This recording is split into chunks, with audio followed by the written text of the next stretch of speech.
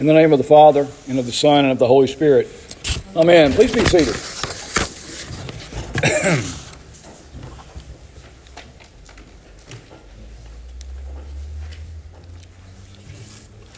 This morning, before we begin,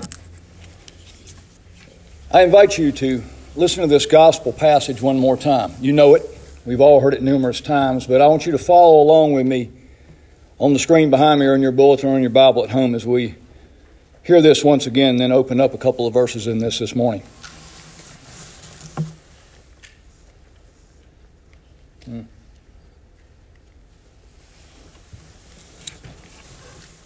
The next day, Jesus decided to go to Galilee. He found Philip and said to him, "Follow me." Now Philip was from Bethsaida, the city of Andrew and Peter. Philip found Nathanael and said to him, "We have found him of whom Moses and the law and also the prophets wrote, Jesus of Nazareth, the son of Joseph." Nathanael said to him, "Can anything good come out of Nazareth?" Philip said to him, "Come and see." Jesus saw Nathanael coming toward him and said to him, "Behold, an Israelite indeed, of whom there is no deceit." Nathanael said to him, "How do you know me?" Jesus answered him, "Before Philip called you, when you were under the fig tree, I saw you." Nathanael answered him, "Rabbi, you are the Son of God. You are the King of Israel." Jesus answered him, "Because I said to you, I saw you under the fig tree, do you believe? You will see greater things than these." And he said to him, "Truly, truly, I say to you, you will see heaven opened and the angels of God ascending and descending on the Son of Man." Tucked in those verses are two verses that I want us to open up today. The verses 45 and 46. A candid, unknown conversation being recorded by John's Gospel between Philip and Nathanael. It says, Philip found Nathanael and said to him, "We have found him whom Moses and the law and the prophets wrote, Jesus of Nazareth, the son of Joseph." And Nathanael said to him, "Can anything good come out of Nazareth?" Philip said to him, "Come and see." This verse before us today is one that I have visited many times with people who are struggling in life, be it through addictions, hardships, numerous types of losses and difficulties in their lives. And today, every one of those things is at a whole different height in our world as a result of what we're all living through today. They have all intensified exponentially. And as we turn the page on a calendar for another year, that isn't somehow going to magically fix it, will it? We know that. The struggles are real and they're still all around us in every corner. So I want us to focus on this verse this morning in light of what we are living through today.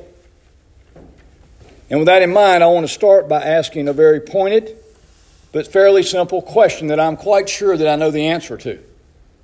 And that is simply this. Have you ever been guilty of making a bad assumption? Now, I'm not going to ask for a showing of hands, but I can assure you that each one of us, as we well know, are guilty. And in this verse this morning, we find the first person called in John's Gospel, the newly called disciple Nathanael. And he responds to the good news of the discovery of the long-awaited Messiah by making a bad assumption. Nathanael said, "Can anything good come out of Nazareth?" Well, Nathanael's little knock of Nazareth has led generation upon generation to assume that Nazareth was famous for being infamous. But the truth is, folks, that just isn't so. Before Nathanael's naysaying, there was nary a word about Nazareth's reputation.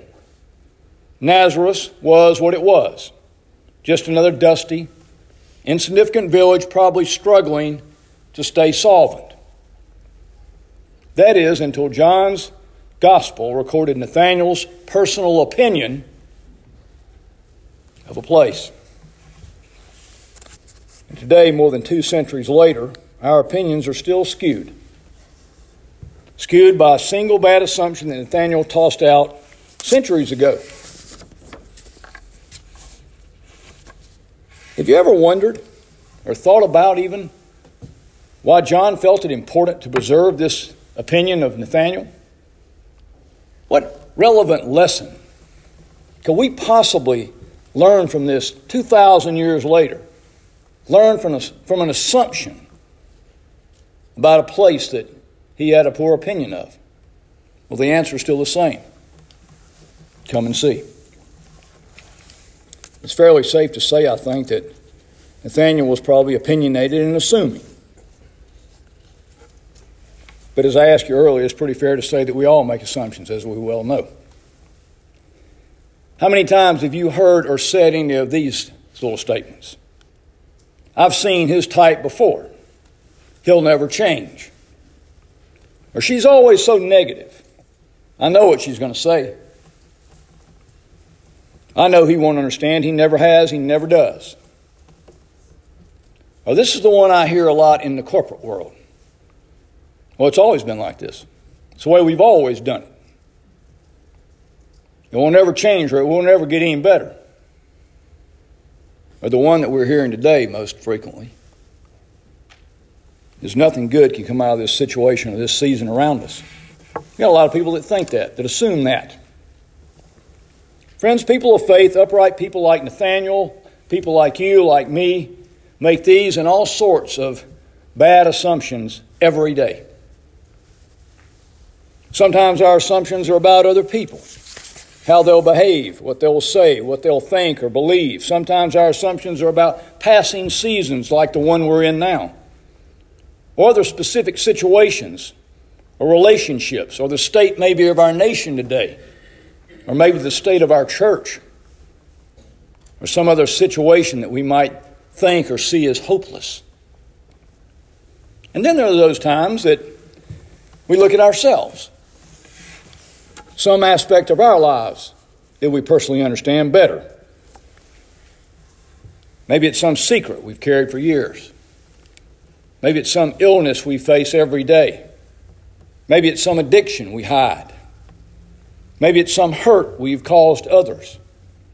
Or maybe it's the deep loneliness and emptiness of social separation or grief of a loved one. We often think to ourselves, will this ever get any better? Can anything good come out of this? We may or may not verbalize our assumptions aloud, my friends, but they rattle through our heads and consume our thoughts and influence our actions. And we all know what happens when we assume. We're all adults. We've all heard the old saying, we assume it makes an ass of you and me.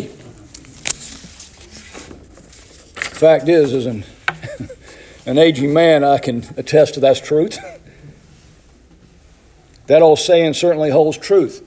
But I want us to look at assumptions today from a different lens, a little more subjectively, in light of what's going on in this world today. Friends, our bad assumptions can destroy relationships. They can destroy reputations. Our bad assumptions can easily ruin lives. In fact, they can cost lives. You see, assuming, my friend, suggests that we know more than we really do. Years ago, the master magician, Harry Houdini, while performing a demonstration in Scotland, was thoroughly searched, placed in shackles, and then placed in a jail cell. The jailer then shut the door and walked away. Houdini quickly went to work. He freed himself from the shackles and then began trying to pick the lock of the cell door. But despite his efforts, he couldn't pick that lock. Finally, in desperate exhaustion, he leaned against the door, and it swung open so unexpected and quickly that he nearly fell on the floor. The jailer never locked it.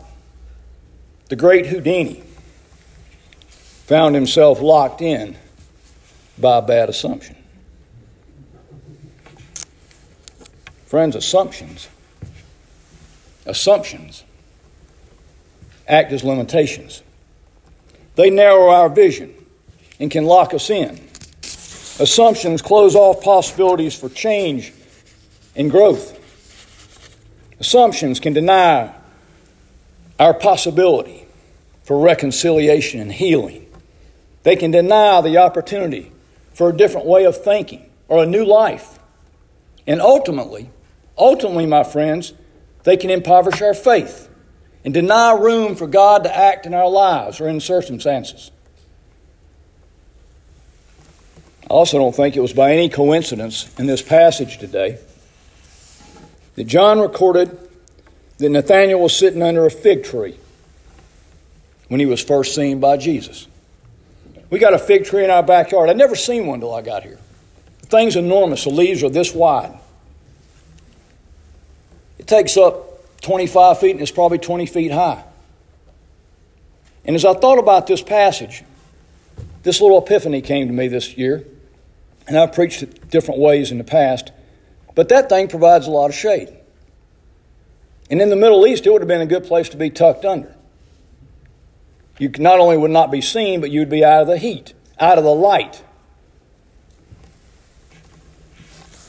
But that fig tree couldn't hide Nathanael from Jesus' divine vision or his bad assumption. Remember, it was the fig tree that provided Adam and Eve cover to supposedly hide their sin from God and from each other. It's the fig tree that Jesus will later curse for producing no fruit, no life. Folks, our assumptions can easily become our fig trees, our hiding places. And they're never fruitful. They can easily keep us from engaging life, ourselves, each other, even God at a deeper, more spiritual level. Notice that Nathanael had no doubt that Jesus would fulfill the Old Testament promises. He wasn't surprised and never even questioned what Philip had said, that he had found the one whom Moses and the law and the prophets spoke in the Old Testament. Nathanael's only shock or disbelief was something good could come out of Nazareth. Nathanael had as much faith as the others, maybe more so. In fact, according to Jesus' words of praise, he was a good man. But to come out of Nazareth? No way. Not there. Nazareth was about to become a stumbling block for Nathanael, caused by his opinionated bad assumption that nothing good could come from Nazareth. Assumptions, folks, become stumbling blocks in our lives as well. We all tend to have our Nazareth assumptions, don't we? We tend to think of them as people, places, or things. We tend to think that they're about circumstances or seasons of our lives. But the truth is, friends, our Nazareth assumptions are often about us. They reveal a lot about us, about our fears, about our prejudice, about our guilt, our losses, our wounds. We take our past experiences, real or imagined, and we project them onto our present circumstances or other people's situations. You see, our assumptions keep our lives shallow and superficial. When we assume, we don't have to risk a deeper knowing or being known. At the deepest level, our assumptions can lead to misunderstandings of God. We can't say anything good could come out of fill in the blank. Nazareth, whatever it may be in your life, 2020. We can't believe that God could be present, active, or revealed in our Nazareth. Be them people, places, situations, whatever. You see, it's hard to see life in the midst of death, hope in the midst of despair. It's often easier just to assume Nazareth is a bad blind spot before us. But for God, friends, for God, Nazareth is a place of self-revelation. It's a place of restoration. It just seems so un-God-like for him to show up in the Nazareths of our lives. It seems like the Nathaniel in us all just assumes some set of conditions or some set of expectations must be met in our lives before God will appear or act on our behalf. But let me ask you, doesn't that reveal more about us than it does about God? Friends, God doesn't allow himself to be limited by our assumptions. Praise the Lord. For every Nazareth, there is an open invitation to come and see. For every assumption we make, there's a deeper truth to be discovered, a new relationship to be experienced, a new life to be lived. The Nazareth of our lives becomes the place of God's epiphanies. When God is up to something, listen, try to remember this. If you don't remember anything else. When God is up to something in our lives, there are two things you can always count on. Martin Luther described one of them perfectly. He once said, where God builds a church, the devil builds a chapel. Friends, Satan never takes a rest. And he's more than happy to move in and add more chaos to your Nazareth if you'll let him. The second certainty is the one I want you to try to cling to now, though. And that is that God can do his greatest work in the worst seasons and circumstances of our lives. If we don't assume the worst and lock him out. Folks, we're still in the midst of one of the most uncertain times in the history of this nation. Right now. But this time of uncertainty can become a season of great awakening, revival, renewal, and great spiritual growth, like has never occurred in recent memory. If we don't assume the worst and let the enemy live rent-free in our heads. Over and over, Jesus shows up in the Nazareth of our lives to call us out from under the fig tree, away from our little hiding places, from those people, places, and things that keep us hidden and in bondage. And once we leave the fig tree behind, our hearts and minds can become open to see God alive and working in the most absolutely unexpected situations and circumstances of our lives. Friends, God puts lives back together in our personal Nazareths, in seasons just like this. As our assumptions begin to fall away, new life and a new world emerges. It's there that the fulfillment of God's promises begin to take shape. It's there that God does his greatest work in what seems like the worst places. It's there in the deepest, darkest hole within your soul that God can plant the deepest roots of his love, his redemption, and his forgiveness for us in our lives. It's there in those places. It's there in those places that Jesus hangs on the cross for us.